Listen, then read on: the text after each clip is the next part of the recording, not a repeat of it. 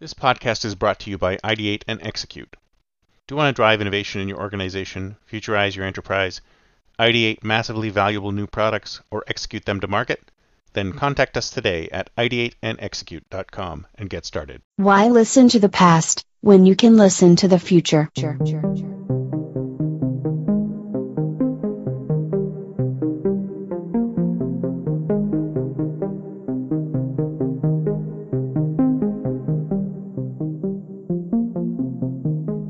Welcome to the Think Future podcast, broadcasting from deep in the heart of Silicon Valley, California.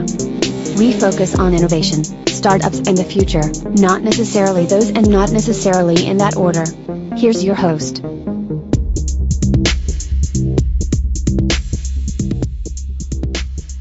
Good morning, everyone, and welcome to Think Future. My name's Calabucas, and once again, we're coming at you live from deep in the heart of Silicon Valley, California. We're talking innovation startups of the future, not necessarily those, and not necessarily in that order. If you're watching on YouTube, smack that subscribe button and hit that bell. It'll notify you when a new show comes online. If you're listening on your favorite podcast service, please subscribe and drop us a review on Apple Podcasts. That'd be greatly appreciated. So, post-scarcity society. I had a great interview this morning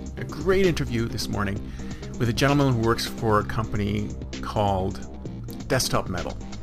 And it was an additive 3D printer company. And they were able to create things out of metal. They were able to create things out of metal using powdered metal and some interesting process. And they can create objects, tiny objects up to giant objects. Because if you think about it, they use kind of like a metal flower, which has got such high resolution that they can create teeny tiny objects to enormously huge objects through their process.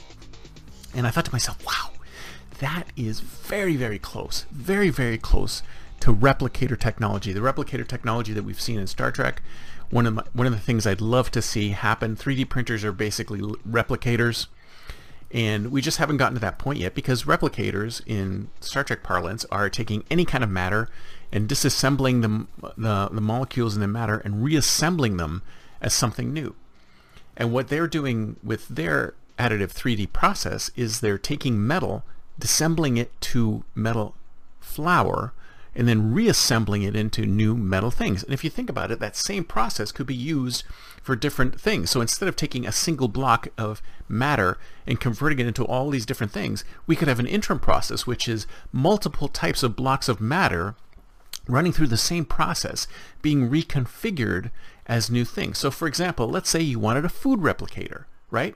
Well, the food replicator wouldn't go to a block of matter. A food replicator would go to proteins, carbohydrates, and fats and pull them together, maybe powdered form, pull them together and recreate food.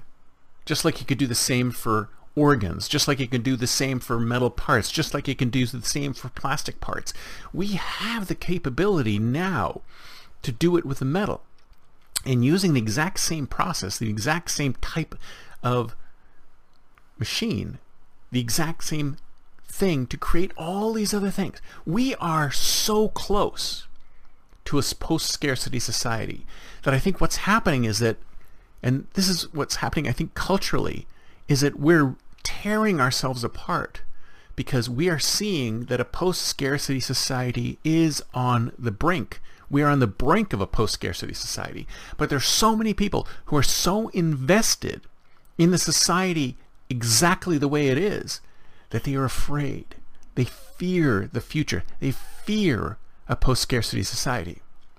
There was a scene in Star Trek Discovery where Captain Lorca was complaining that his Chinese fortune cookie company's business, because his family business was in Chinese fortune cookies, his family business was crushed by post-scarcity society. So maybe that's a message. Maybe that's a message that we have the technological ability. We are rushing along building this technological ability to build a post-scarcity society.